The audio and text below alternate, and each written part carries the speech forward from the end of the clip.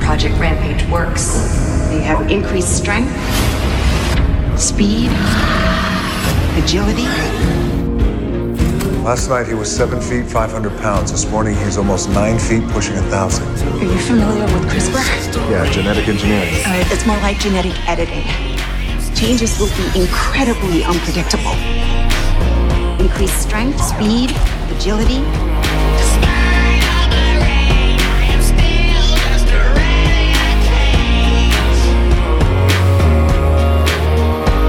Welcome to Now Playing Podcast review of Rampage.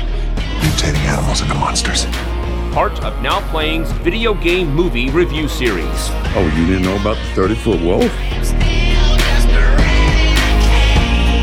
Hosted by Arnie. Liam. He is dangerous. Justin. I can handle this situation. And Stuart. He's not just a friend, he's family. This podcast may contain detailed plot spoilers and harsh language. I know you're scared. I'm gonna help you. Listener discretion is advised. That's right. Let's kick some ass.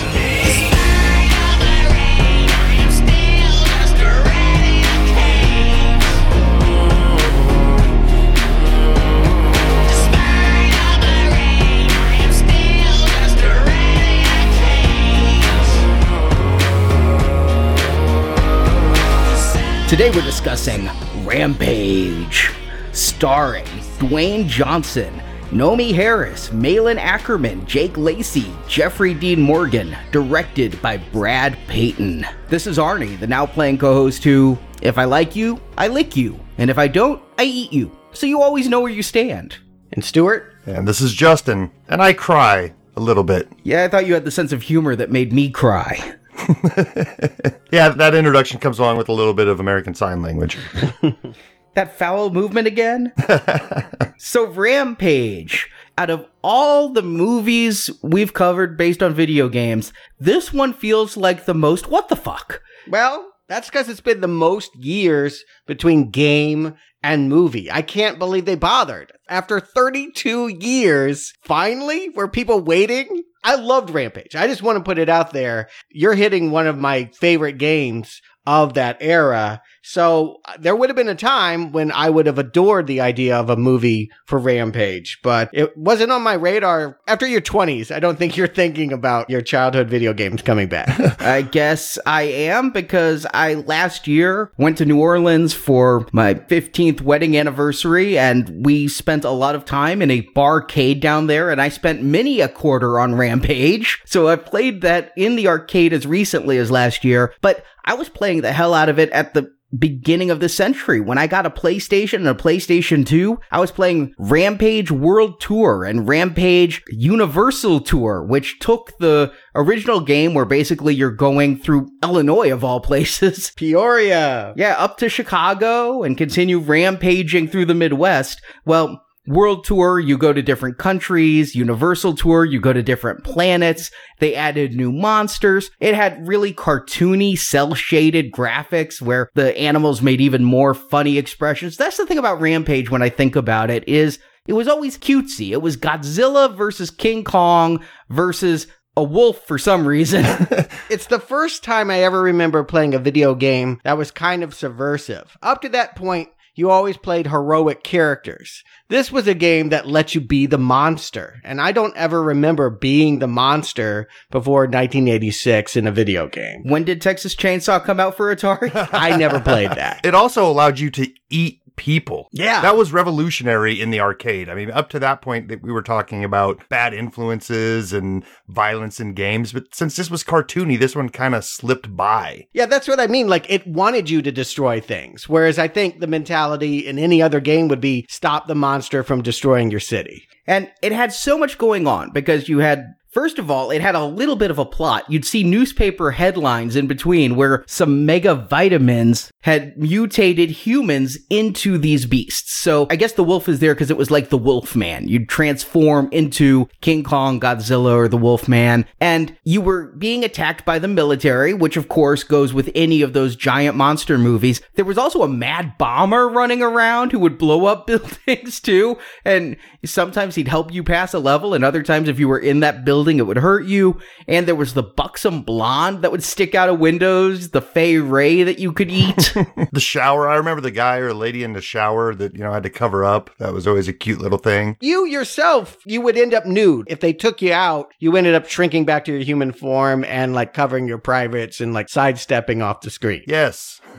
And the lizard was female, Lizzie, and the other two were male, Ralph and George. The thing I remember is this was the first game that I realized to be a complete quarter sucker, because there's no way you're not going to get injured. There are bullets coming from everywhere. As you destroy buildings, you hit electric things like coffee pots that fry you. You fall off buildings, and yet for another quarter, you can pick right up where you left off after you walk off the screen nude. You can walk right back on as the beast for 25 more cents. And so in that way, the game felt endless, but expensive. I don't remember a point. There was no achievable end. You just wanted to level the city, right? Yeah, you'd level city after city. Yeah, I don't think there's any real end game, but it's been a long time since I played the game. Where each of the playable characters, did they have individual powers that would make you choose Lizzie over George? No, they were all pretty much the same, but what I do remember as being very fun is, like, I'd play with my friend at the arcade. You could punch each other. So you could be against each other and hurt the other player. And we'd always be like, let's work together and try to stop the army. And then, stop punching me, you dick. What you really want. I mean, if the model is King Kong and Godzilla, well, you want to see those two fight, right? But I played it alone on my computer. So you're telling me there was a way of kind of making it like Mortal Kombat and going at your friend. Yeah, I mean, you could only punch. You had one move and it was a big fist punch. I did play this on my computer as well. I had an EGA highly yellow version of it that I would play endlessly because it was free. I've played the arcade. I've played the PlayStation games. But yeah, the last time a Rampage game came out was 2006. So we're still a dozen years away from Rampage. No game has felt so out of date. And Rampage doesn't feel like a classic. Sure, people know it, but I think it's along the line of if you made Ladybug or Mr. Do the movie.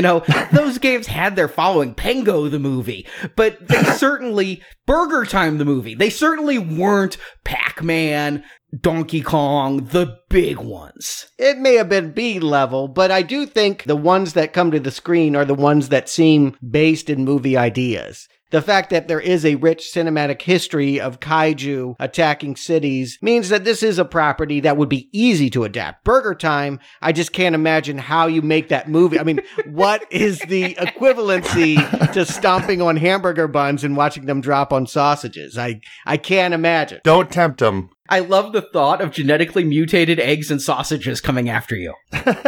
Yeah, be careful what you wish for. Yeah, they're listening. But as to why this happened, you said the last game was 2006. Well, Midway Games went bankrupt shortly thereafter, and I think that's why this movie happened, was that it ended up in the hands of Warner Brothers, who was just franchise hungry. And because they've been making things like Godzilla with Legendary Pictures, I guess they thought that this might be a good one to add to the mix. Yeah, Stuart, I think you're hitting on something there, because ever since I saw Rampage on the schedule, I'm like, what? Why is this a thing? Who's sitting around going, oh yeah, remember that game? Let's make a movie out of it. I mean, some of these other ones that we've looked at that had movies that come out years later, at least they had a life beyond the game first. They were cartoon series or comic books, some other form of mass media that people might have been enjoying. This was a game that had a few sequels and then radio silence. Mm-hmm. But I think you're right. It's the content of the property that allows them to scale up to the big screen and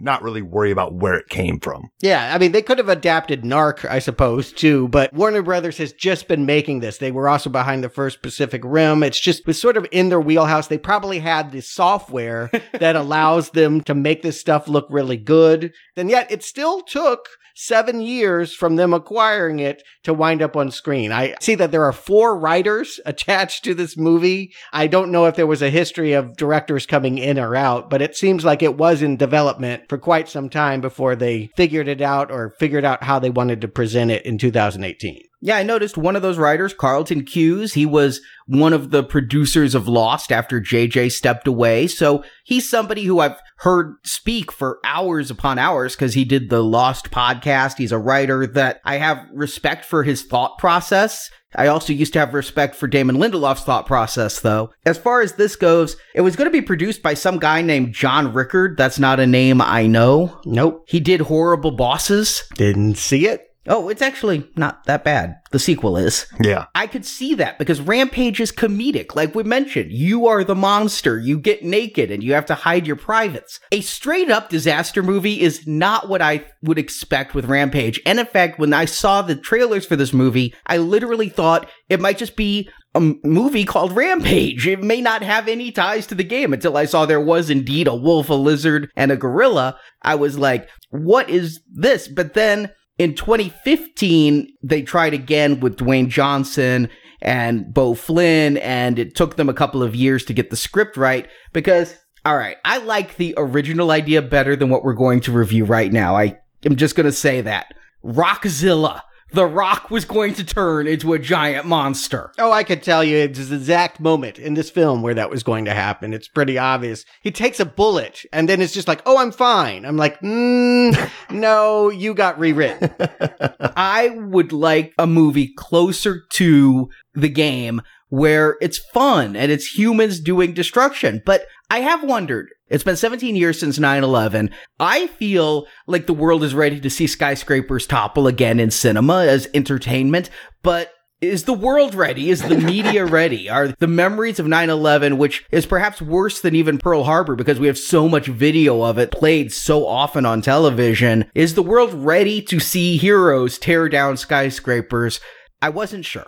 Yes, because it happens every week. This theory that was some kind of trauma that made us avert our eyes from every disaster film has been proven untrue. I mean, just look at all the Marvel movies. Don't they destroy a city every time? I mean, I can't think of a major Hollywood action film that doesn't bring down a building. I don't think that ever slowed us down. Maybe for like a year. I don't know. I'm going to agree with Arnie a little bit here because there was something about the way this movie was shot and the debris field and everything that did draw a lot of 9/11 memories. Skyscrapers coming down are going to bring up those memories, but I don't think they're evoking them. I don't think that was the intention, and I think they're kind of playing to an audience that may not even remember 9/11. It is a family film. Yeah, this is PG-13. The Rock decided, based upon his experience with Doom, which he has openly distanced himself from, and went, hey, I've had my video game curse, so maybe this one can be better. And as of this recording, Rampage is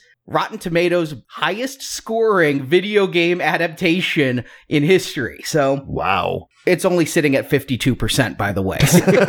Not a high bar. Yeah, like a C, I think is what, maybe an F. I don't know how you quantify that, but you're the best of the remedial class. Mm-hmm. But The Rock said he learned from mistakes made in Doom that he was going to take more control. He is one of the producers of this film. He was going to make sure the movie played to its strengths and poked fun and had a knowing wink to the audience with its weaknesses. That's funny you should say that because one of the things that I will talk about during this review is The Rock seemed a little checked out during a lot of these scenes. You know, he didn't seem too present. It kind of felt like he was rushing through, just wanted to get past this. I wonder if he's had much experience working with mocap. I mean, usually on screen, he's engaging with other actors. And in this movie, it's put together in the way that Andy Serkis would have done a Planet of the Apes. You know, a guy with dots on his head acting like an ape. Well, he didn't work with other actors in Fast and the Furious. It did come out Vin Diesel and The Rock were never on set together, so maybe he had a little experience. Yeah, they're going to mocap Vin Diesel in the next one, I think. But anyway, yeah, I agree. This is not the Rampage that I knew from video games or necessarily the one I expected, which may have been why I was a little lukewarm going to the theaters. Normally, when I like the game, I'm more excited for the movie, Tomb Raider being an example of that. But for this one, I just sensed that something was off. You're right. They're selling it as a disaster film for kids and not the idea, wouldn't it be fun to be a giant monster? I still think that movie is yet to be made where we can empathize first with Godzilla and humans second. But that's not this film. And I went in a little bit lukewarm because this is a team up between Brad Payton and The Rock, and I've seen 2 of those before. I saw Journey to the Mysterious Island. Why? It was on. I was bored. I like The Rock. You don't have children. I can't imagine what would bring you to that. I like The Rock. The Rock, I'll watch virtually anything in. Proven. Yes, you just proved that. You saw Journey too. Although I did turn off Jumanji halfway through. I just could not get to the end game there. Wow. Okay, we'll bring up Jumanji in a second because I got a little confused, frankly, between the 2 trailers. But yeah, I did see San Andreas. That I saw too, and that movie was so bland. It's not like it was a bad movie. It certainly wasn't a good movie. I'd give it a weak not recommend for sheer nothingness. No ambition. Yeah, it does everything you've ever seen before and never had a thought about doing anything different or novel at all. In fact, because San Andreas was about The Rock as a helicopter pilot, and in the trailers, I saw The Rock flying helicopters here, I was literally afraid that they were making Rampage a sequel to San Andreas, and that we'd have to squeeze in a San Andreas review as part of this video game series. No, it's just that Peyton's just not imaginative, and he's just like, well, just do that again with the chopper. We'll just do everything again, yeah. They're not trying to reinvent the wheel with this one, I will say that. And I saw this big style, IMAX 2D. I wanted to see it on a big screen and take it in. Since it's billing itself as an epic, that seemed like the best way to appreciate its virtues. I saw this opening night. I didn't know it was going to be IMAX. I guess Ready Player One, they pulled it at the last minute from IMAX because I was looking at tickets 2 days before. I was looking at Thursday night tickets on Tuesday, and this was not listed as an IMAX film in our town. So I decided to go to the comfy theater with the recliner chairs. I saw this in 3D, and I'll say, it's not bad 3D. It is a post-conversion job. It's not great all the time, but there are some moments that I really did appreciate. Lizzie coming up to eat the helicopter broke out of the screen in a very fun way. So I saw it in 3D and kind of liked it. Nice. I just did my regular 2D digital, but here's the funny thing. I like to think that my family, I have kids that are 10 years apart, so I think we have a pretty good demographic going on here. So all week long, it was, all right, we're going to go see Rampage opening night. Everybody's in. Great. And by the time Friday rolled around, my daughter was just like, yeah, I don't want to go. So we lost the youngest one. She had no interest in going. And oh, lost the youngest one. Yeah. That's the one best served by this movie. Okay. Exactly. So, yep, it ended up being myself, the wife, and our son, and a lot of mixed reactions in our half-full theater. Yeah, did it look like raging gorillas had run through the place? Because no one was there. I mean, it was like the emptiest I've ever seen an IMAX theater. I've been to some empty IMAX theaters already this year, Pacific Rim being one of them, but my theater was pretty sparse. Now, again, it's a theater in not a great area, but it does have liquor and it does have recliners, so it attracts its own clientele. But a lot of kids were going into the theater. I don't know what they were going for, but they all went to a theater other than this one. It's a weird weekend. There's not a lot of new movies to draw crowds out, and I guess this is the release for the weekend. But man, I think there's a crowd of people that are like, oh, The Rock's in it? Let's go. Well, let's bring that up because he's a huge star. I would have believed that, of course, this was an obvious bomb, except his last film, which looked like an obvious bomb, was one of the biggest hits of 2017. You brought up Jumanji already. When I saw that trailer, I'm like, that looks awful and no one will want to see that. It was the appeal of The Rock, I have to believe, more than anything, that got people into screens. So why not this one? Can he open any film? I think we've seen that he does make bombs, Baywatch and, maybe Rampage, but I just don't get it. The thing is, The Rock, I feel like there are a couple people. Kevin Hart and The Rock are two of them, and they were both in Jumanji. These are the hardest working people in Hollywood. They just do so much that if Baywatch comes out and bombs, it's not like The Rock didn't have 2 more movies last year, Yeah. Fate of the Furious and Jumanji, Yeah. that he could go with. And then he had Moana. I mean, we forget that he has things like Hercules. Yeah, no, you're right. They're hardworking and they can easily put a bomb behind them. It seems like because they are a brand and people know what they're going to give you, there is a built-in audience every time. Their films are going to be tailored to deliver to that audience. My only question is, why Jumanji and not this one? Maybe it was the Christmas release. Maybe if they had put this out the holidays where you got to go with families to a movie, that this would have more appeal. Hey, I'll tell you, having watched half of Jumanji and this, Jumanji is more fun. Jumanji is more family. Jumanji brings laughs that Rampage mostly leaves at the door. If they'd stayed true to Rampage the game, I think it would have had more of a Jumanji feel. But here, this is more action film. This is Die Hard. With Junior put at the end of that, I would qualify it. Yeah, Die Hard Junior. It's definitely a stepping stone from kid film into adult film. It's neither for children or for adults. Who's it for? Is that just a red arrow already? I think I might be showing my hand, so let's just go ahead and get into this. Arnie, give them the plot. Energene is a Chicago-based company run by siblings Claire Wyden, played by Malin Ackerman, and Brett Wyden, played by Jake Lacey. The company has been doing illegal research into CRISPR. No, not better ways to keep your veggies in the fridge. I love that. The salad's always just delightful in that little box. The clustered, regularly interspaced, short palindromic repeats. What? I didn't understand anything you just said. I know each of those words individually. I have no idea what they mean in a sequence. All right, one more time. So what does CRISPR stand for? Clustered, Yeah. regularly interspaced, Okay. short palindromic repeats. The palindromic is what's throwing me there. It's real research. Okay. But in this movie, it's a gas that can recode the DNA of animals that was ruled illegal in 1996. But Energene continues their work experimenting on a space station so they're not caught and there's no infection. But when a giant rat, who I call Curtis because in World Tour you could play the rat Curtis, escapes, the space station is destroyed and 3 canisters of CRISPR plummet to Earth like comets. One lands in the Everglades where it's eaten by an alligator. Might be a crocodile. I really can't tell them apart and both live in the Everglades. It's the crocodile from what I read, but it's you have to look at the snout, which is all screwed up in this one. Nobody's going to do the one you'll see later, the one you'll see after a while. Oh. Boo. Thank you. Good night. Yeah. You should write the sequel to this movie. Well, we do see the gator later, so I guess that's what it is. One lands in Colorado where it ejects on a wolf, and one lands at a San Diego preserve where it infects the world's last albino gorilla, George. George was rescued from poachers by Davis Okoye, the man who runs the preserve, played by Dwayne Johnson. In captivity, George has learned to sign and is Davis's best friend.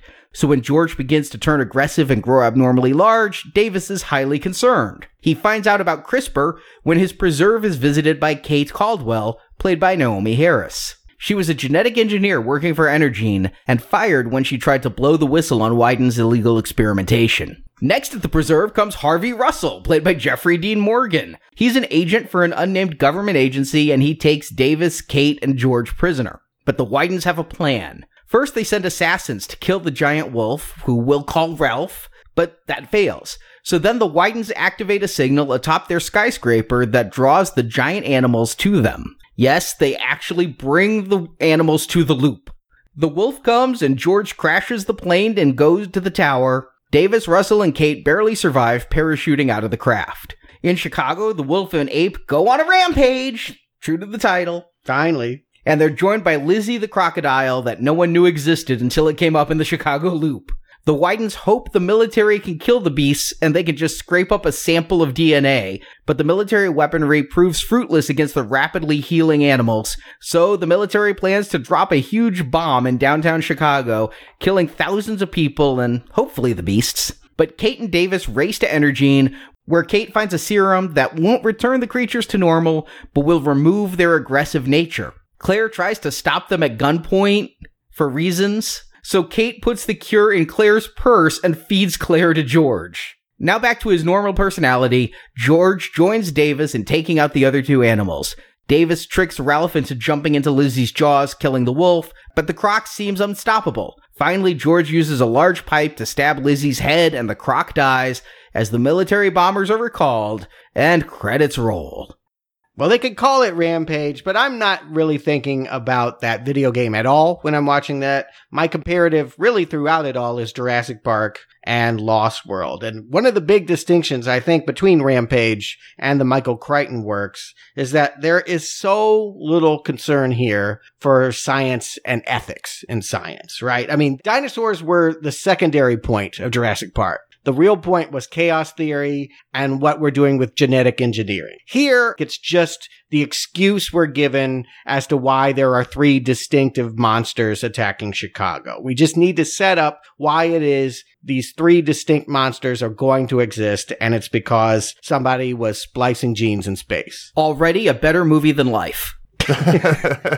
They do try to give us a little backstory. It's not working for me. They feel like they're giving us too much scientific explanation for a setup that's already happened. Yeah, there's a lot wrong with the science of this, and I'm okay with that. I'm fine with pseudoscience just kicking off the plot, and I like that it opens literally with a bang. I mean, it's really silly that this company, Energene, has its own space station where it's doing research up there that nobody knows about, and yet this isn't in the future, this is present day, and it explodes, and these canisters are so solid that they don't burn up in the atmosphere, but so fragile that they crack open upon impact. I'm just gonna roll out on that stuff and be like, science bad, big monsters good, let's move on. Yeah, that's what I'm just saying. It's a distinction. I feel like adults can come to Jurassic Park and experience things their kids are not going to get. Here, it's all on kid level. So if you're not willing to get down there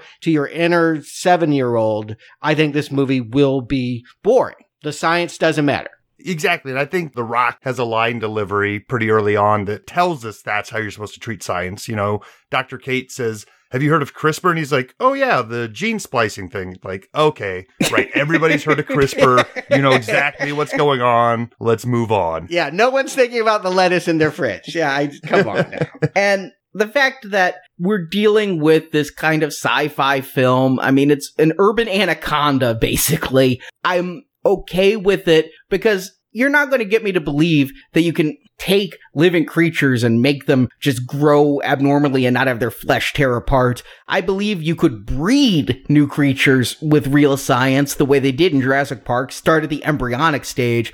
This is supposed to be dumb action. I'm not going to fault it for living up to that assumption here. Fortunately, they don't spend time on it. If they spend a whole lot of time trying to bullshit their way through science they don't even care about, then I'd fault them. But they move really fast over it to get things started. It's within 15 minutes that the canister's infecting an animal. That's a good pace. Yeah, this is mostly just let's restage Gravity. Like there was some cool cinematography in Sandra Bullock's movie. It's just, phenomenal. Here they restage it with some blonde that we saw way back in Planet Terror. If you remember that Grindhouse one, she was the blonde star of that. Here she's trying to basically say, I need to abandon ship because the lab rat has gone psychopath and killed all of my fellow lab techs. And we don't see them yet, but the person on the other end of that intercom is being cruel and saying, we're not going to let you into the escape pod. We're not going to open that hatch until you get the 3 samples that are in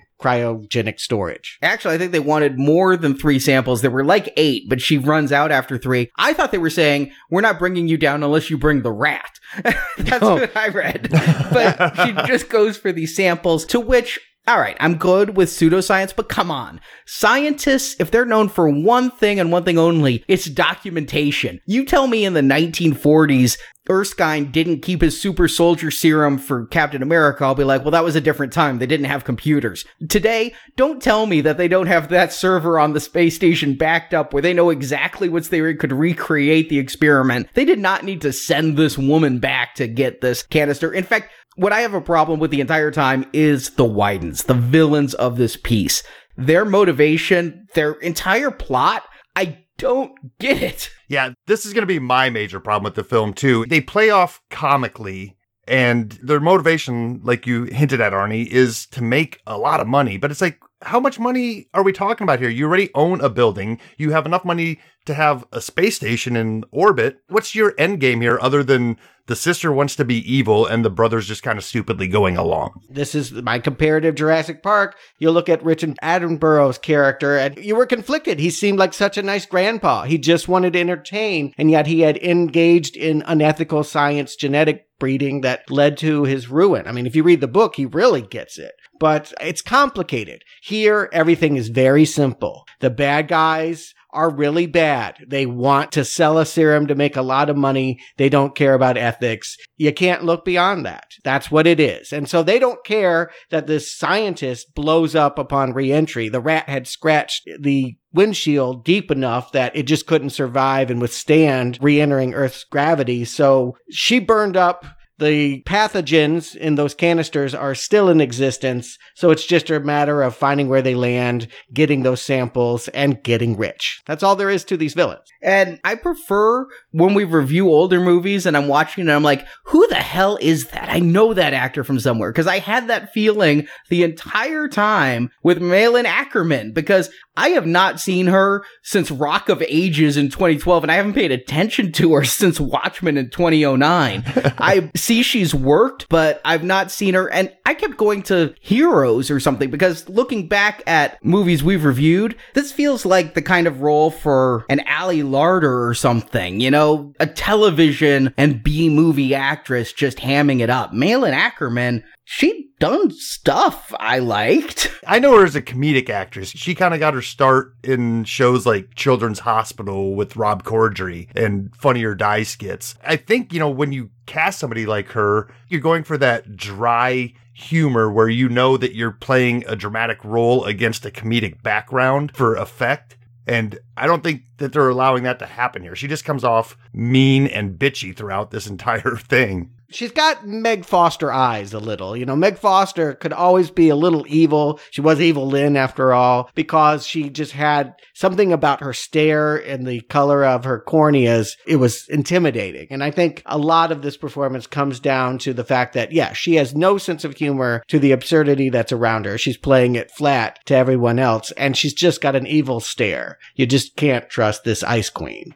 And so the question is, what's in the canisters? We know what it did to the rat. What's it going to do now that it's landing on 3 different places, all in America, conveniently? And they came from the same ship. I guess that's just the half of the planet that was facing it. Based upon box office, I think the next round of them will land in China. But I definitely think so. Yeah, get Jaegers to fight them.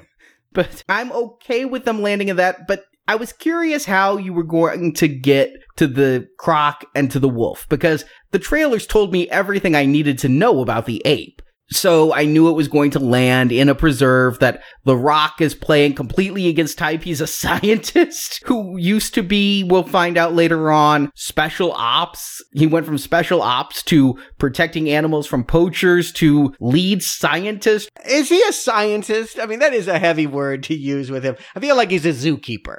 I feel like he understands primates because he doesn't like people and he's emotionally attached to them. And because he spent so many years out in Africa protecting apes and poachers, he knows what's best for them. I didn't see him doing any science, but maybe we're supposed to see him that way. He has students, our new students coming in who he is teaching. Yeah. What I'm seeing in this moment is, a replay of Jumanji. Like, fire an agent. You don't do 2 of these in a row. It's almost illegal. It's an unspoken rule in Hollywood. You don't make an identical film back to back. You want to have some variance. You want to have something else come out so that it doesn't look like the same movie. Because when this trailer came out, I swear to God, I thought it was Jumanji still. I'm like, why are they still advertising that? Yeah, especially when the opening shot where we're meeting Davis, he's walking through a jungle with 3 other people. It's like, that very much feels like Jumanji. I guess the marketers could say, good, the same audience will come to that. But to me, it sends the signal, you've already seen this, no need to pay money again. Particularly if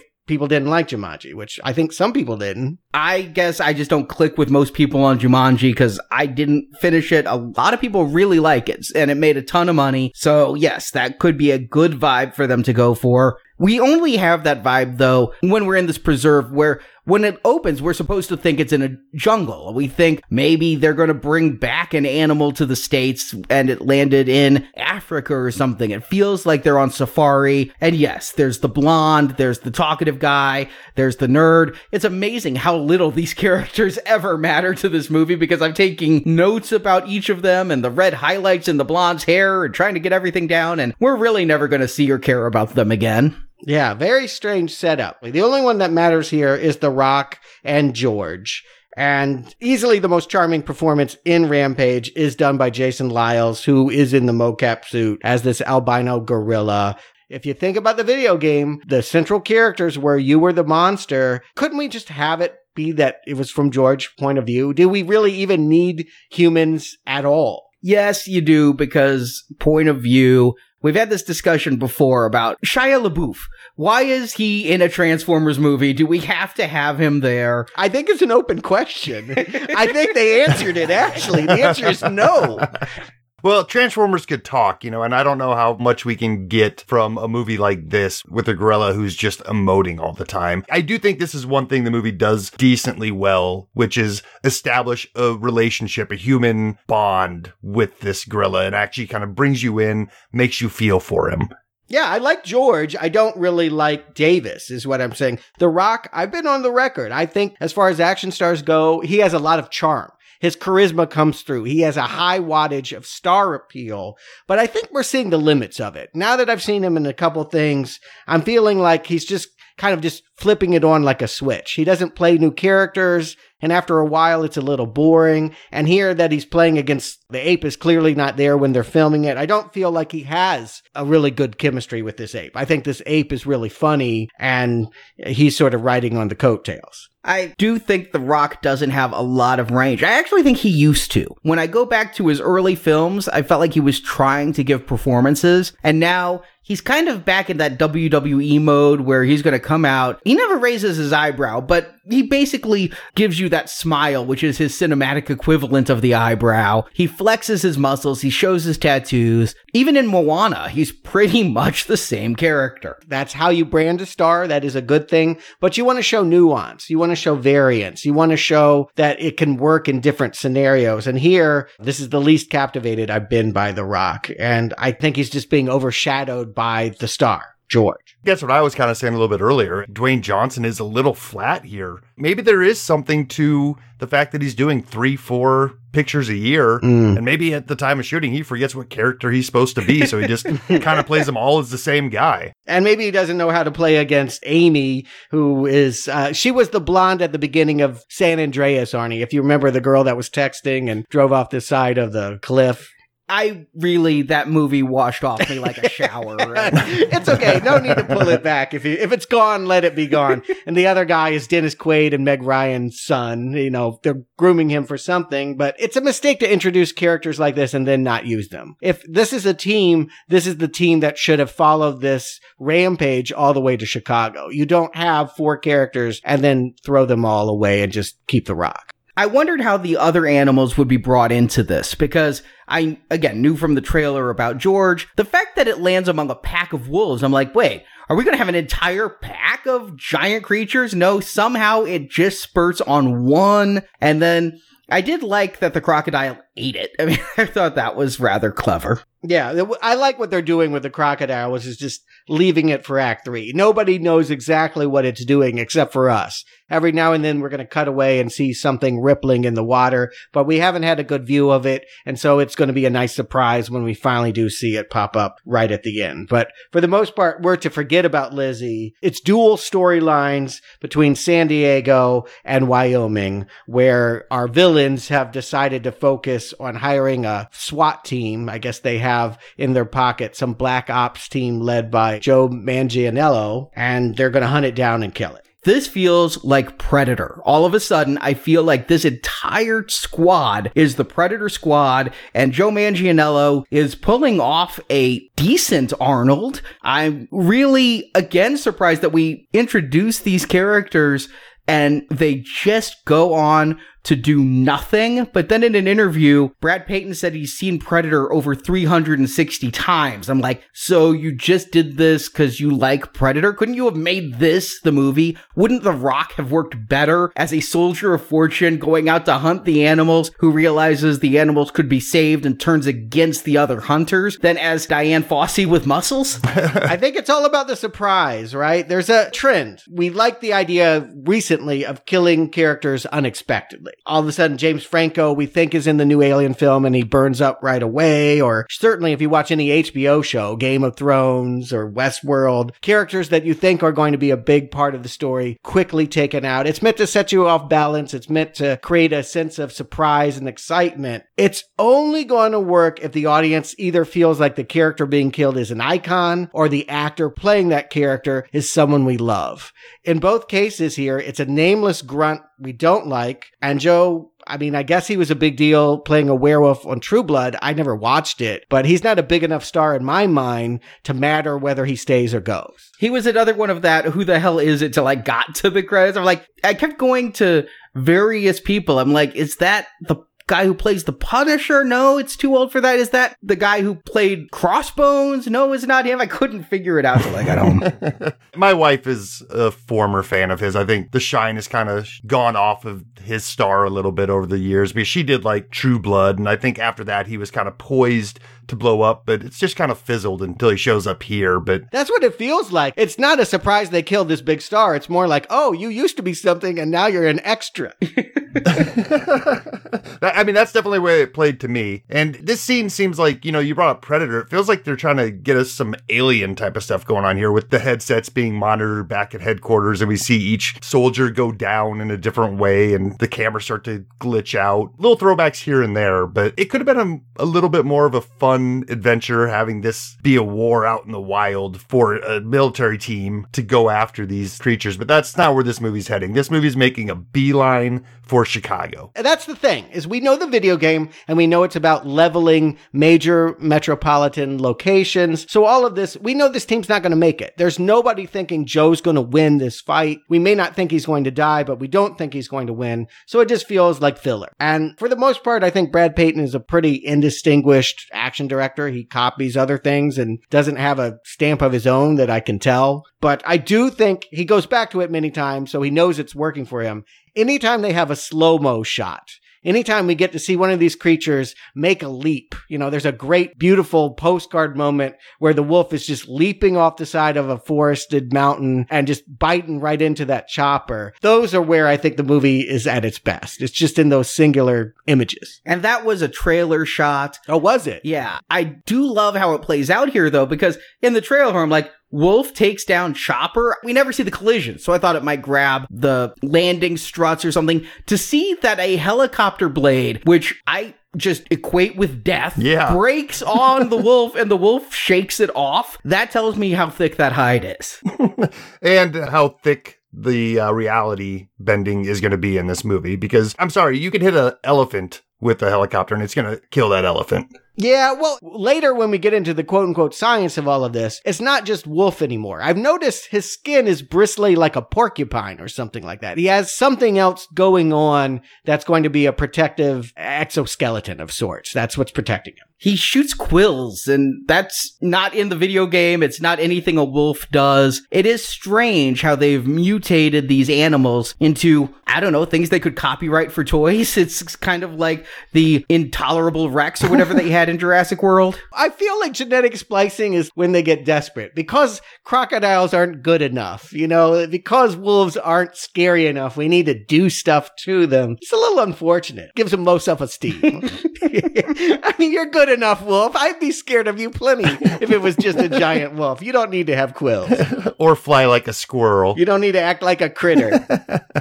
But of course, the one that we care about. We don't care about Lizzie. We don't care about Ralph, as he gets dubbed, I think, by the internet. We care about George. And George was just minding his own business, inspecting what happened, got sprayed, and then just starting to lose control. He's still George, but he has, Hulk rages? That's kind of what I took it as. We first see him after getting sprayed with the gas. He killed a grizzly bear. And we're later told, because I wasn't sure of this, grizzly bears are the most dangerous land-based creatures. So we're seeing that George is more dangerous. Of course, it would have been better if we'd actually seen that fight instead of just come across a grizzly corpse. You know, I wonder if they pull back from violence in this movie for the kids, but I feel like a lot of times that mercenary attack too, when we should be seeing blood and corpses, it's really quick cut. It's there. I mean, from the first shot in space, we saw blood on a dead body, but before we can get a real good look at it, we always are looking away. And I think there is something about watching animals hurt animals. I mean, I don't particularly like to see it, but it seems appropriate for this movie if you were going to go there. But to protect the kids, they don't want to go there. Right. There's a very high body count here, but a very low gore factor. I mean, we do see in space, like you said, some blood drops and a severed hand, and we'll see some other gruesome things, but the gore for the most part is staying PG-13. Yeah, I can imagine a kid putting their hands on their eyes, and then by the time they're peeking through their fingers, it's gone. There's nothing too scary, and that's fine. I can get in that mentality. I just need to know where we're at here. And speaking of which, I have actually been to this preserve. It's the San Diego Wildlife Sanctuary. It is not the zoo. It's sort of the retirement community for the zoo. So when they've had their glory days at the fabled San Diego Zoo, they move them out of the city to this, you know, there's no cages. Everyone's roaming with everyone. Lions are hanging out with rhinos or hanging out with bears with very little barriers in between them, and very little barriers between them and you as well. So it would be very easy for me to imagine how this gorilla would get out of his supposed cage and get over to this bear sanctuary and do his business. Yeah, they keep using the word enclosure. Yeah. Insinuating a softer type of cage type of situation. Right. They can definitely roam. That's one thing that's clear when you visit that. And so what are they going to do with this guy? He's getting bigger, acting aggressive. The Rock seems to think that if he reports the medical stats to his higher ups, their idea would be euthanize. And so in order to save George, he's going to keep him in a cage out of the public eye. And this is where we're introduced, in my mind, very clumsily to Dr. Carrie Atkins. We start off with some character stuff of her. She's always late for work, claiming she's in traffic. She's drinking yesterday's Starbucks. But then she sees on the news there was a giant wolf. There was also George. It was reported that something had fallen from space, and, you know, no one has footage of George being big, but there was a report that there was problems with this monkey, and she worked on the Inner Gene project, so I guess she's able to quickly infer this must be her work crashing to space. She seems to know a lot about plot details, as she's just, going to leave whatever job she was going to in Los Angeles to drive the 2 hours down to San Diego. The timing of the introduction of this character almost gave me a little bit of hesitance going into this movie, because it's like, oh no, we're meeting yet another character. How many more people are they just going to throw at us? I don't think we need her. My theory is, why don't we just focus on what's happening with George? But if they don't want to take that tack, if that's too original, if we need human equivalencies, it should just be The Rock and his team of students. That's enough for me. We don't need this woman that knows everything about what Inner Gene did. I saw her in the trailer, and going back to San Andreas, I thought it was going to be The Rock's daughter, because that was all San Andreas was about, was saving his daughter. It sure was. But I did think this movie would be The Rock and his students, because the big character arc, if we have one in this monster movie, is The Rock doesn't like people. He's seen what people can do. He's not going to have any friends, not even the nerdy guy, and not even going to go out with the blonde who wants him to teach her about domination and submission. He's friends with George because he doesn't like people. So the arc is going to be, throughout the course of this movie, he's going to have to learn to rely on people. And I thought that would be his team. He'd have to trust them. No, the team just stays behind, and I guess he learns to trust Carrie, kinda. I guess he's not supposed to trust Carrie because she comes to him on the premise of a lie. She says she can cure George, when in fact, I don't think that she was ever part of that. If she were, they wouldn't need to run back to Chicago to get those antidotes. They could just manufacture them in any lab. But that's the lie that reinforces the idea that he shouldn't trust her. And then eventually she's so cute that how can he resist? It's lazy. It's lame. And it's where this movie lives. It lives in common denominator. Let's go with the simplest, least challenging, most infantile answers for these characters. And If I made the one reference to Transformers before, here's another one. We're going to get a government agent, and instead of being John Turturro, it's Jeffrey Dean Morgan from, I do like this, OGA, Other Government Agency. But yes, like Transformers, it's an agency that nobody even knows exists. It's straight out of the X-Files. I don't watch Walking Dead anymore. I don't know if you guys do, but I know that this is known as a lovable villain on that series as of late. Jeffrey Dean Morgan is about the only thing keeping me still watching this show. It's become very threadbare and predictable, but he came onto the show 2 seasons ago, and his charisma has kept it afloat. So coming into this movie, I'm really hoping Jeffrey Dean Morgan gives us a little something to grasp onto in a movie with giant monsters rather than Walking Dead. I forgot he was in Walking Dead because I don't watch it. I do, of course, know who Negan is. But man, between him and Malin Ackerman, I'm just back at The Watchmen, right? Because he was the comedian, and he's got that same kind of grizzled look here. Yeah, you know what? I like what he's doing here. I didn't at first. At first, I'm like, oh boy, he's just like Joe Manganiello, some SWAT team of badasses who think they have the situation under control, only to lo and behold find out that's not true. What's kind of cool is he ends up being an ally. I think that if he were the antagonist the whole time, I might be more annoyed by the cliche of it all. But he ends up becoming someone that teaches The Rock that you can like another asshole, I guess is his point here, that he knows he's a jerk, and yet that doesn't mean that he can't work together. I just don't know why he's arresting. I know why he would trank the gorilla. I don't know why he's arresting Davis and Kate here as well, and taking them all away on a plane to uncertain destination. I felt like I missed something, when we see them cuffed together. It's like, wait, what? I mean, I can understand escorting them or taking them with you for more further questioning, but why are they in custody? I thought it was because they had that dropped line about how Davis was kind of breaking rules by not putting George down, but he said he followed the rule book by at least putting him in isolation, but he never reported it. And Kate was doing and aware of illegal experimentation. You're right. This makes no sense, though. It's because they want to keep them together for the plot that they're telling. It's because they want to have this moment on a plane where, it's fun. This is also something that I feel like is a cliche of recently. World War Z had a great zombie breakout on a plane. And then last year, Tom Cruise in The Mummy, the best sequence in that film, also was on a plane. They want to kind of do that here with George hearing the signal. Because up to this point, these monsters are big and, yes, a little more aggressive, but they're not on a rampage. There is no thought in either of the 3 mutants' minds they need to go and destroy a big city until our villains decide to broadcast a signal at high frequencies from the top of, okay, I'll call it Wallace Tower. It's still the Sears Tower in my mind, damn it. Isn't it Willis Tower? Willis. Is it Willis or Wallace? I think it's Willis. What you talking about, Willis? Oh, you're right. It is Willis. It's Sears, damn it. It's always the Sears. I refuse to call it by the new name. But at any rate, my point is, they are the ones that kick this movie off right in the middle into an actual rampage, where these creatures now have one thought in their head, and that is to get to Chicago and destroy it. And speaking of rampage, we've been with the Wydens in several scenes. The brother's completely useless. He's not even there for comedic relief because he's not funny. That's your personal opinion, and I agree with it, but I do think that is his point. He is supposed to be the goofball, she is the brains, and together they're creating something for children. But what made my head almost explode is out of focus. In the background of the Wydens' office is a Rampage arcade game. It's there. You see the logo. It's out of focus, but yet you can still make out the letters. Can you not be self-referential and be like, oh my God, it's like our game? They even call this thing Project Rampage. They're saying it's successful. When they get the news their SWAT team loses, they're like, well, at least we know that it works.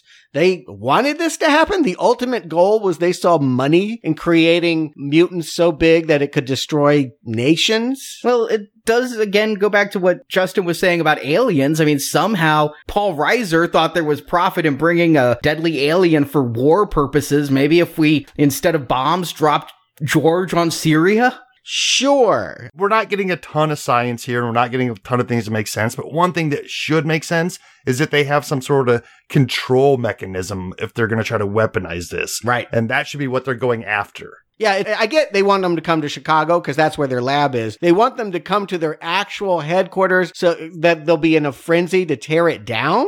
Well, they hope the government will kill them. They're trying to round them up so they're easier targets for the government. Because again, there's no notes whatsoever, but if they kill the wolf, they can get a sample of it and do DNA testing. Why not just go for the canisters? There's residue in the canisters and there's 2 of them sitting out there, and let the wolf just eat its busload of tourists.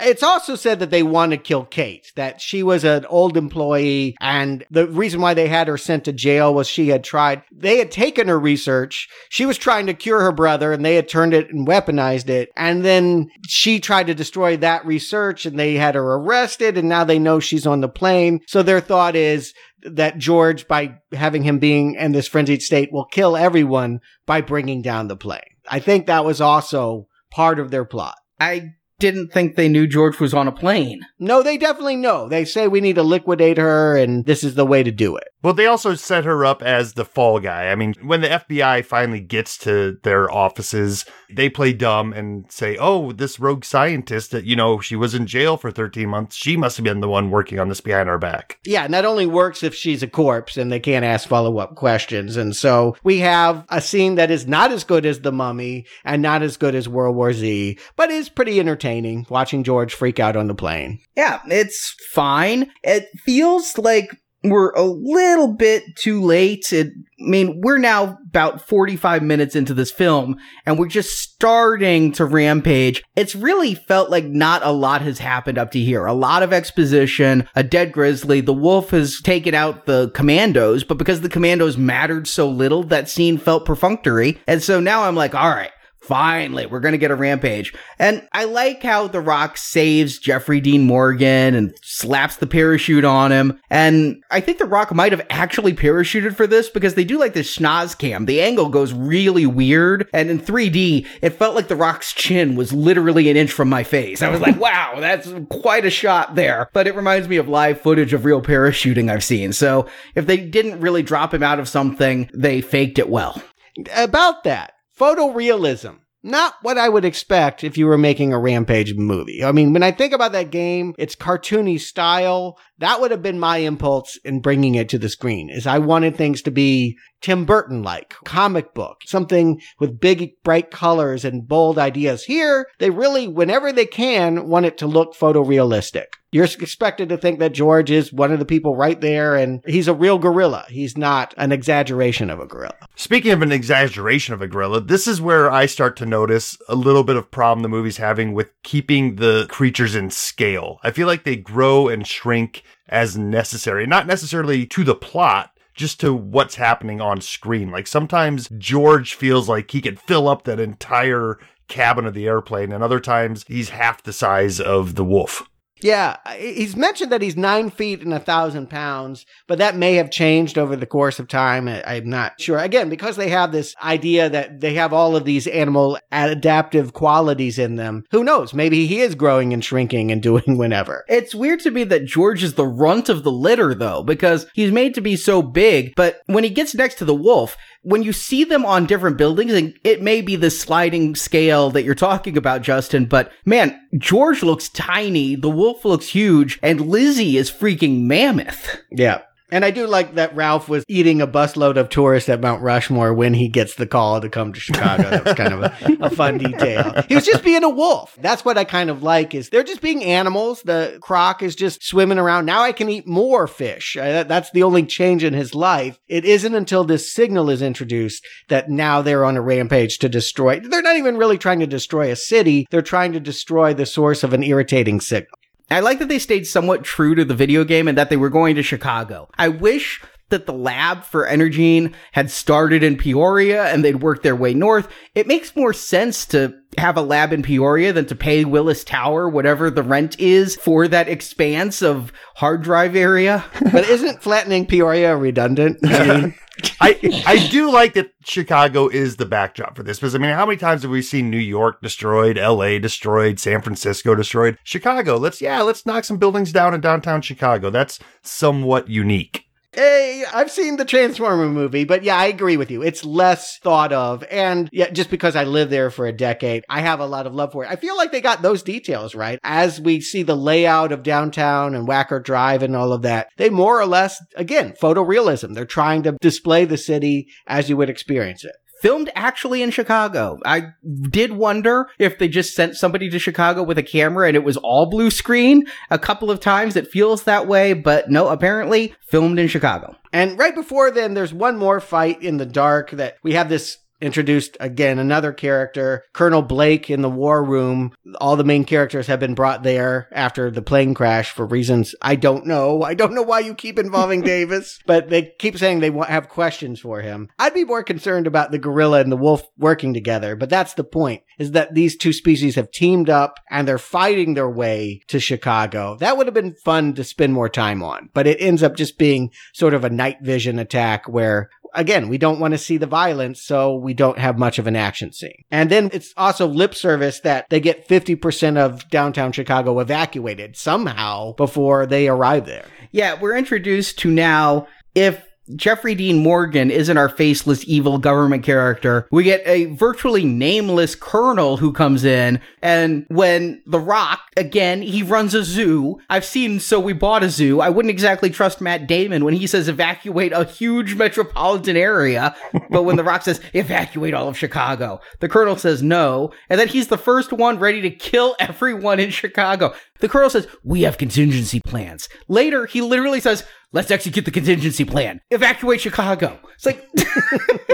Yeah, because of that one scene I was talking about, you barely noticed, didn't work. That was his plan, and then plan B was to evacuate. We should have had more rampaging along the way. If this movie's called Rampage, and we want to see and understand that, I think they were afraid not only of showing violence, but if George is going to ultimately remain a good guy and a lovable character that kids want to cuddle with, we don't want to have too many images of him tearing up barns and destroying property and threatening people's lives. Yeah, instead of making a beeline for Chicago, there are other cities between San Diego or wherever they crash. I mean, obviously someplace rural, but they could have gone from St. Louis to Des Moines, hit a couple other cities. You really build up the tension of what's happening here. But no, it's right to Chicago, right to the Willis Tower, and it's wanton devastation from there. Here's what really frustrates me. These creatures aren't seen as the source of evil. Except for the colonel, nobody is really like, we gotta kill these animals. And gunfire isn't doing anything anyway. They're rampaging like Godzilla, but we're never seeing real terror. We're seeing a little bit of rampaging. I do like when Ralph goes in one side of a building and comes out the other side and things. We see some people run, but maybe because they are focusing away from death, it doesn't ever have the menace that Godzilla rampaging Tokyo would have. By the same time, they're not heroes either. We're not championing them until the last 15 minutes of this movie where we have an animal to root for. The only villain are these lame Wydens, and so I'm feeling nothing during this animal attack other than it looks kind of cool, but I'm not having an emotional reaction. Pacific Rim 2 gave me more of an emotional reaction when the Jaeger walked past the Sydney Opera House. Here, I'm just like, yeah, it looks cool. That's a cool move on behalf of the wolf. George is tiny, but it's not making me feel. So why didn't they do it? Because it's right here. I mean, we have Davis and Kate stealing a chopper, getting to the headquarters, finding the chill pill R19. It's all there. And then here comes Evil Villainous, shoots him. To me, it's obvious. He's dying. There's nothing that can save his life. We have to inject you with some mutant gin that's going to give you adaptive properties to do this. And that's when we get Super Rock.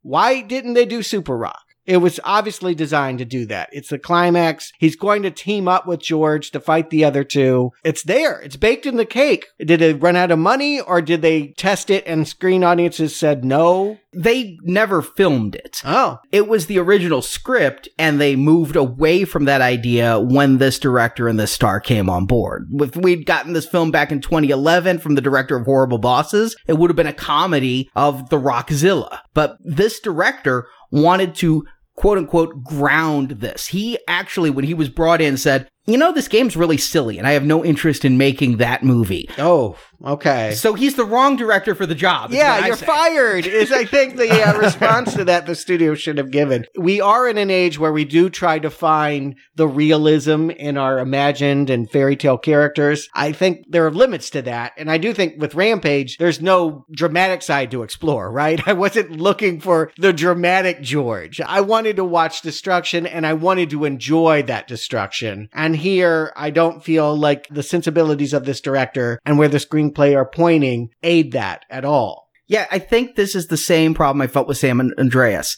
Everything feels sterile. All the destruction feels costless. There's no casualties we see. The only humans we ever empathize with live. There's nobody we care about who dies. There's no sacrifice. In a good disaster movie, you kill some of your heroes along the way. We should feel like these things are dangerous. And both in San Andreas and here, he gives us a bird's eye view, and so I never feel anything. Oh, but you're forgetting about Joe Manganiello, right? That was so devastating to lose him to that wolf. They try, Arnie, but what you're saying is, and I think you're right, is this director is not investing us in the characters so that when they do disappear, that it really matters. Yeah, what would it meant that she shot the rock and he did die? I mean, we would all be stunned. I don't know if it would help the movie, but if surprise and emotional grip are what you're going for, that's going to have a bigger emotional impact. But I think this was all set up for him. He's right there in the lab. Obviously, he swallows a serum and gets big, but instead he's just like, nope, I got shot, but I'm just going to be fine. I'm just going to run around and aid my gorilla in saving the rest of this city before the Moabs show up. Which means mother of all bombs. I had to look that one up, but it is the most powerful concentrated bomb. Other than something, nuclear, it's the most powerful bomb they could drop, which I would say drop it while they're still in farmland, right? You don't drop it when they're in Chicago. Do we only have one of them, maybe, and they wanted the two together? They were teamed up at this point. They didn't know about Lizzie. What did Lizzie do? We know that she was down in the Everglades, hanging out in the Gulf of Mexico. She must have come up through the Great Lakes in order to get to the Chicago River. Yeah, somebody needs to whip out a map to see what waterways connect all the way up to Chicago, where a creature that size could stealthily get past miles and miles of population. But it would be the Great Lakes, but yeah, that's so out of her way. She should have taken the Mississippi and walked a little, but hey, whatever. You can go south from the Chicago via the Mississippi and then take the Erie Canal. Okay. She knew what she was doing. But at this point, the movie is asking us to, A, care about these characters, but not giving us any reason to. It's asking us to care about Chicago as a whole, but not giving us much reason to. They keep saying, let's save the city. We have to save Chicago. Well, a good quarter of it's already in rubble. What are we saving here? Yeah, and I only see like 3 people. Whenever they cut to the scenes of destruction, there may be like 3 people in the background limping, but it's not like mass carnage. Again, they are trying to shield audiences from the idea of real death, despite what they're saying about wanting to go for photorealism and grounding this. It's not like we even get hope throughout the movie from The Rock that, hey, George is good at heart. George would never do this. We need to find a way to make George stop. I mean, it almost feels like The Rock gave up on George. Like, oh, well, he's big and he's out of control now. Whatever. Let's just go try to stop it, I guess. It's not like he was trying to talk other people into not killing the large gorilla. I think he was just along for the ride at that point with his own idea on how to stop the entire rampage. Well, that's what they give Jeffrey Dean Morgan to do, is he's always telling the Colonel, you should give those guys some more time to do it their way. There's too many characters, and that's a boring way of dramatizing that. Again, the perspective's all wrong. I mean, I'm going to just keep arguing. I want to be on George all the time. I don't want to be following all these suits in War Room. I'll agree 100%, but I did try to remove myself from my knowledge of the game. I know what I wanted when you say Rampage the movie. I want Attack of the 50-Foot Woman with lizards and gorillas and wolves, okay? So I want it to be campy fun. Right. But take away the game, and I'm trying to take it as what they're giving me, which is a disaster film. Mm-hmm. And you're right, Justin. If there's no humans in danger I should care about, they should have me care about George. And in fact, I had one moment. When I was a kid, I watched the 70s Godzilla film a lot, and I cried at the end every single time because despite all the carnage he caused, you felt for that ape when he fell to the ground dead from the army. And when George gets stabbed, I'm like, oh, they're kind of going for a King Kong moment, but I don't feel it. He's impaled on some rebar or something, and we're supposed to think he's going to die. Exactly. That's exactly my point. And the only person that can keep that type of feeling alive in us as an audience is The Rock in this movie. And he's just not delivering that. It's a thread he drops up until the very end when we see George peeking at him and we find out that George didn't actually die. They're struggling to give him something to do. We don't want to see him kill the villain, so we just have Rubble crush the brother, and then, we can have the ape while he's still rampaging. It's poetic justice because he's still under the influence of the signal that she turned on, so ha ha ha, now she gets eaten. Again, another great slow-mo shot. We love watching her disappear inside that mouth. I'm glad they did that because, replaying Rampage for this review, I'm like, one of the big things is that buxom blonde, right? The one who sticks out the window, the Fay Wray who you eat. And I'm like, they're never going to do that in this movie. So the fact that they make her the villain, they even put her in a red dress for that scene and then tosses her up in the air and grabs her. It's the only video game callback that I got out of this. Right. But the team up, that Rock is just going to remain a human being. It doesn't seem like he can help that much. He sort of tricks the wolf into flying because he's got squirrel flying ability. Yeah, it has webbed armpits and leg pits. That was strange. Yeah, like a squirrel suit. But anyway, he tricks him into flying into the gator's mouth. I don't think the gator wanted to eat him, and then he gets in the gunner of some vehicle at some point and shoots. But there's no fight. If it's human versus a giant creature, that is why in Pacific Rim they had to create the Jaegers, right? You need to be on the same level. Otherwise, there's nothing that you can do in that Lilliputian state. Yeah, but bringing this back to having some things from the game that you need to see, like Arnie said, you need to have a person being eaten, you need to have the buxom blonde, you also need to have a missile shot into the mouth of one of these creatures so they can spit out smoke in a comic way. We didn't get that necessarily, but we did get the missiles into the mouth, so they are playing to the few things that are in this game that you can bring to the screen. Mm-hmm. But I get you don't hire The Rock to sit out of the climax the way you can have Shia LaBeouf. Well, no, they always give him something to do. You know what? That's what they needed to do with this end. The Rock needed to do something to stop the signal or something while George stopped the animals. The Rock picking up a grenade launcher and getting in a down chopper to shoot these things, it makes The Rock look impotent. He cannot possibly do anything to these creatures. This is now George's movie, but because it's The Rock and he's a big star, you're going to try to make it him. He ends up being the damsel in distress George has to save. You're with me then, right? He should have turned. He should have been Super Rock, and that would have been more fun. Again, this director's sensibilities is to move away from everything that I'm pushing towards. He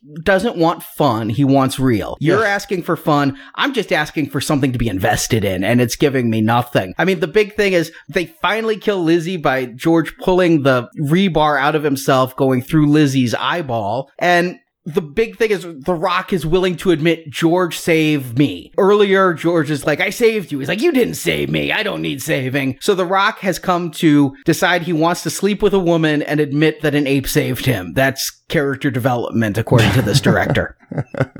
Yeah, okay. It's a family movie, but not so much. I do like the sign language at the end. The biggest laugh is George calling it out. We can see that this is obvious Hollywood screenwriting of bringing the man and the woman together. But here George is going to literalize it with putting his finger through, the hole. And, got me to laugh anyway. I liked it when George gave the finger, both earlier, it's trying to do the fist bump. And he goes as if he's going to fist bump and gives the finger. I guess George has character development too, as he gives Rock a fist bump here, making the Rock's fist look so tiny. Yeah, they're going to have to find a new place for him to live, but everyone's cool with just laying down their guns and no more missiles. And we're going to somehow find a world in which maybe he can even help them rebuild because he's starting to help people out of broken windows and repair the damage. Yes, because I just saw this ape rampaging through the city, and now it's standing there with its hand out. I'm gonna jump into that first thing. I'm on that, yeah. Yeah. This is where a flood of questions begin to brush in. It's like, okay, why is the military stopping? The only people who know that George may have stopped rampaging and been affected by something else is the two people on the ground and the main general at the military thing who saw it go down. The rest of these army guys should be like, big gorilla, get him. Yeah. It's just, at this point, you can't ask these questions. You just have to go along with it and say, okay, they don't care, I don't care. Well, I don't care, but do you guys recommend Rampage, Justin? Yeah, I mean, obviously, no. It's not going to be a recommend. But it's a weird one because it seems to be the best looking video game movie that we've covered so far. The special effects are on par. I mean, there's a lot of budget behind the animations here, and they got some actors that require big paychecks. It looks like it should be a decent movie. It just doesn't deliver. You never know what you're going to get with The Rock, like we talked about. The Rock can deliver a bomb and move on. And with a movie like Rampage as the title, are you grabbing people who know that game from 32 years ago and being like, yeah, let's see that? But aiming it at 11 and 12-year-old kids who have no idea what the heck that is? I think that's where a lot of this gets mixed up. You know, it feels like there was a script, there was somebody who had a sense of humor, there was somebody who had a sense of direction, and they all just kind of fought it out, and none of them really won as far as the overall project. So it just feels like a big mixed bag of, whatever we did is what we did. So at the end of the day, it's not something I'm going to go back to and watch again. But it's also really hard to ding it too terribly much because it doesn't take itself too seriously either. So it's a hard not recommend, but I don't hate this thing. Stuart. Yeah, this is a low bar series, right? We don't have to ask a whole lot for it to get over the hump of a recommend, but I can't do it. It's not as fun as the game, and it's not as subversive as the game. I think my central problem is we have this director who has made silliness throughout his career, I want to say. He made Cats and Dogs 2. I mean, he's not above being silly, but feeling embarrassed about it.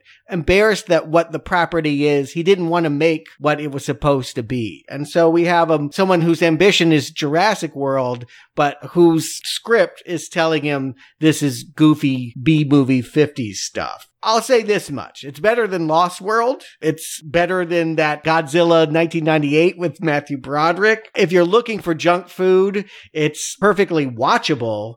But fun is going to be the gradient you apply to whether this is recommendable or not. It can be dumb, it can be outrageous, but ultimately it needs to have a sense of subversion. And so you can look to something like Kong Skull Island or the original Pacific Rim to see where junk can be more entertaining. That's what they should have gone for. If you're going to see this at all, I think you need to be a kid or with kids who haven't had much exposure to this kind of cliched action Hollywood stuff. The less you know about this kind of formula, the more likely you are to be charmed by it, because there's very little here that's fresh or original. And so, I don't think it's news to anyone. I don't think this movie's going to make much money. I don't think there's going to be a sequel. I think everyone's going to wait to stream it on Netflix, and that's what you should do. If you see it at all, see it when you don't have to really pay attention, because it's not really worth your brain power. For a movie called Rampage, there's not a whole lot of rampaging going on. They save it all for the last half hour. There's a couple of skirmishes, but you don't really get the monster mash until the end.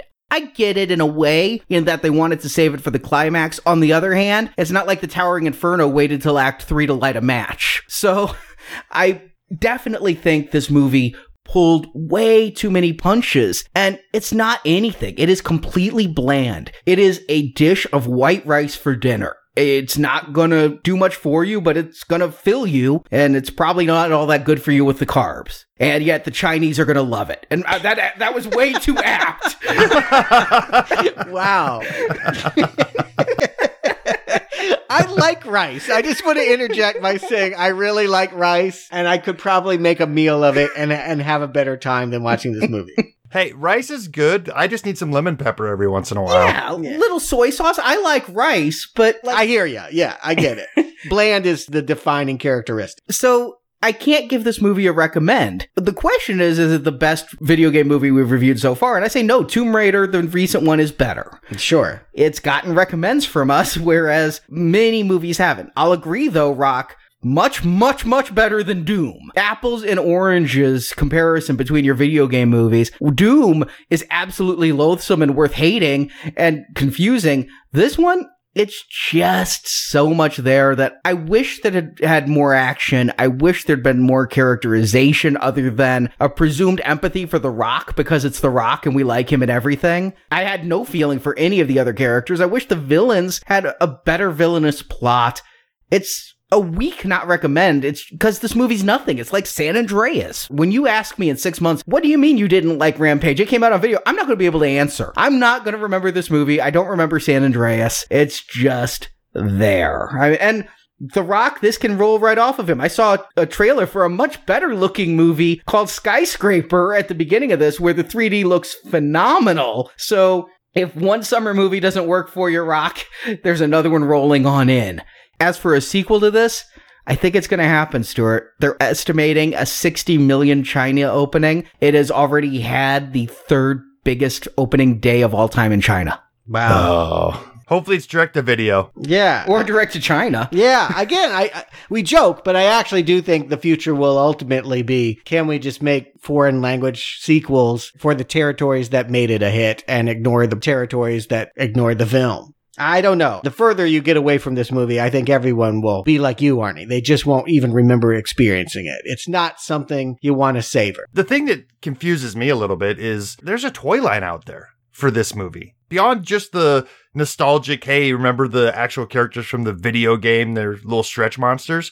There's George the Gorilla playsets with The Rock and vehicles. I do think it's for kids. I mean, if you think toys are for kids, that is the right demographic. If you have spent most of your life watching Pixar and Disney animated films and you're ready to start watching things with real people in it, this might be a good stepping stone. That tween audience is maybe the only people that are going to love this. I loved the fact that they brought out old-timey video game toys. You know, they really looked like the PlayStation 2 games. They were cartoony and super deformed, but I liked seeing my Lizzie, my Ralph, and my George. When I saw the new movie toys, I think somebody said it best. They took the Kong from Skull Island's toy line and painted it white and called it this. Yeah, I'll actually argue I don't like the design of these creatures, in part because the director was going for, I guess the word is realism, but yeah, they're not cartoonish. They're not fun. I wanted Tim Burton. I wanted a stylized,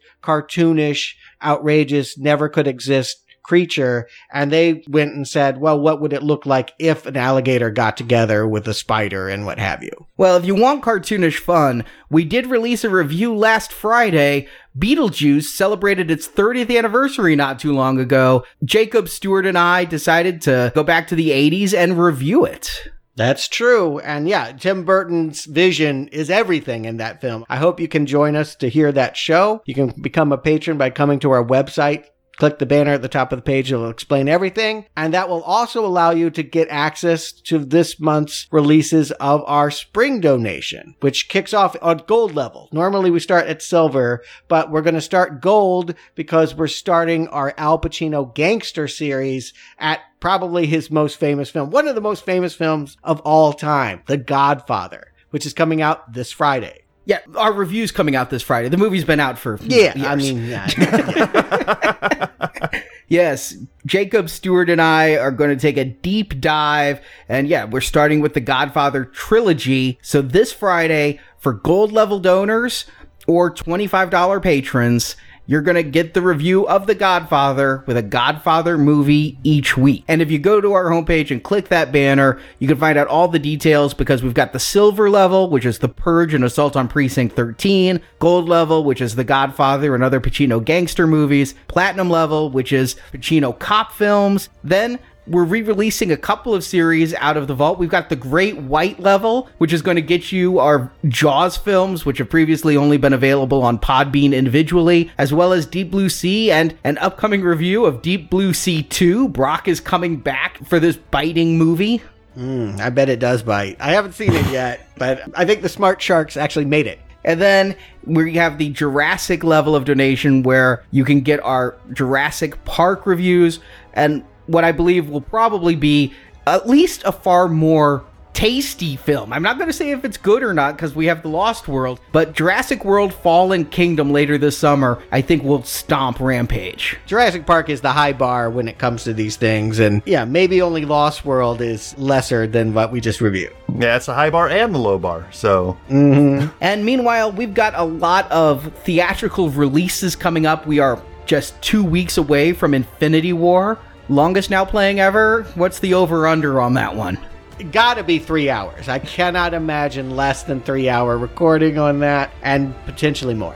Then a couple weeks after that, Deadpool 2, Solo, A Star Wars Story, so much more. You can see our full schedule at our website. And in between, next week, we continue video games, Final Fantasy, The Spirits Within. They'll be watching that. I'll be watching Super Troopers 2. And Stuart and I will be watching Scarface at the Tribeca Film Festival. Nice. So thank you all for listening. Until next week, game over.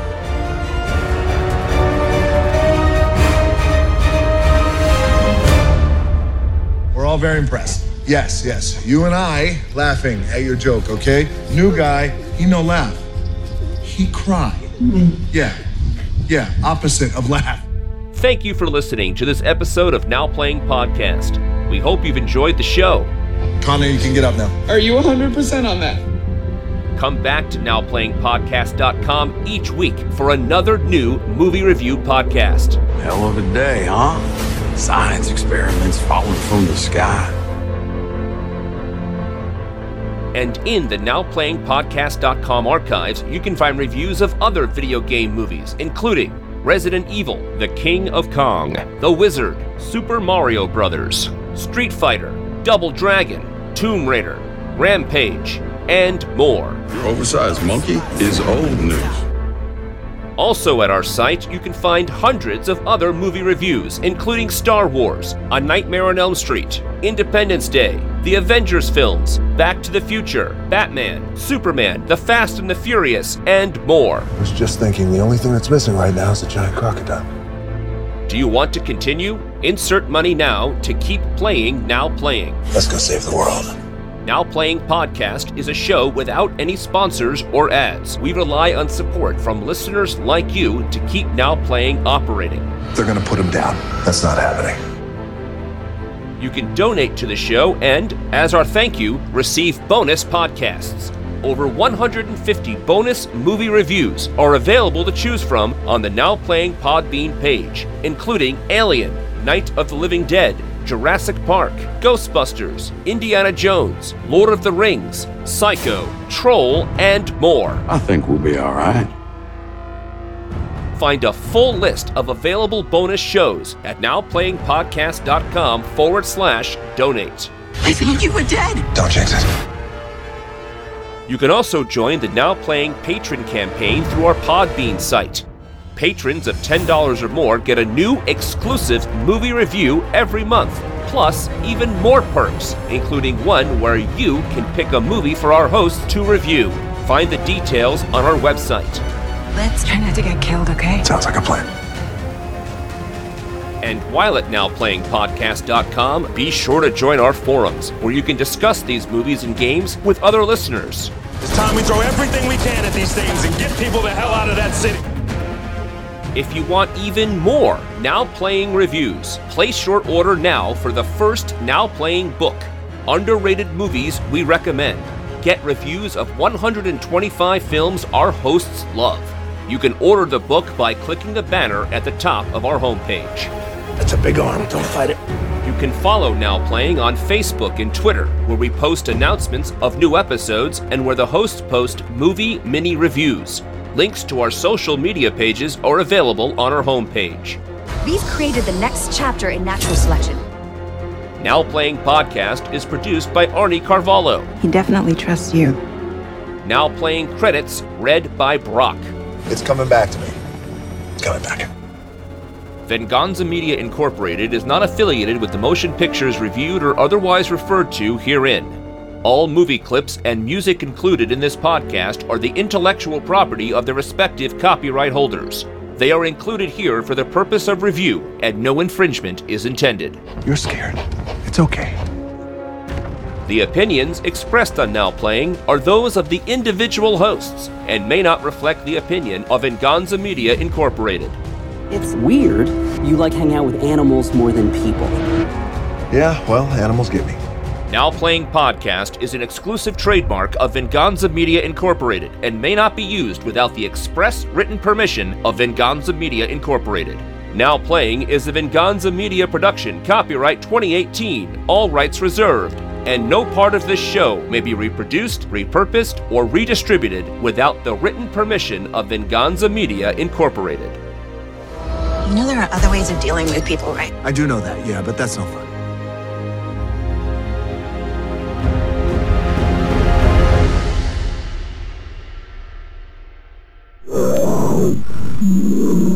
This is more action film. This is Die Hard, Executive Decision. I don't know why that's my second go-to. Yeah, I mean... Energine, I think. Okay, it's not Energyne. Yeah. Yeah. That would definitely not be for the kids. But that's how it's spelled. Energine? Yeah. So then the Wydens activate a signal atop their skyscraper that draws the giganted But then the Wydens activate a signal atop their skyscraper that too many words. Clustered palindromic words. I said that just fine, but I can't say skyscraper. It makes The Rock look impotent. You know what I'm saying? And I don't mean sexually. I'm just saying... Instead of bombs dropped George on Syria? Sure. Too soon? Considering the smoke's still rising, yes, a little too soon.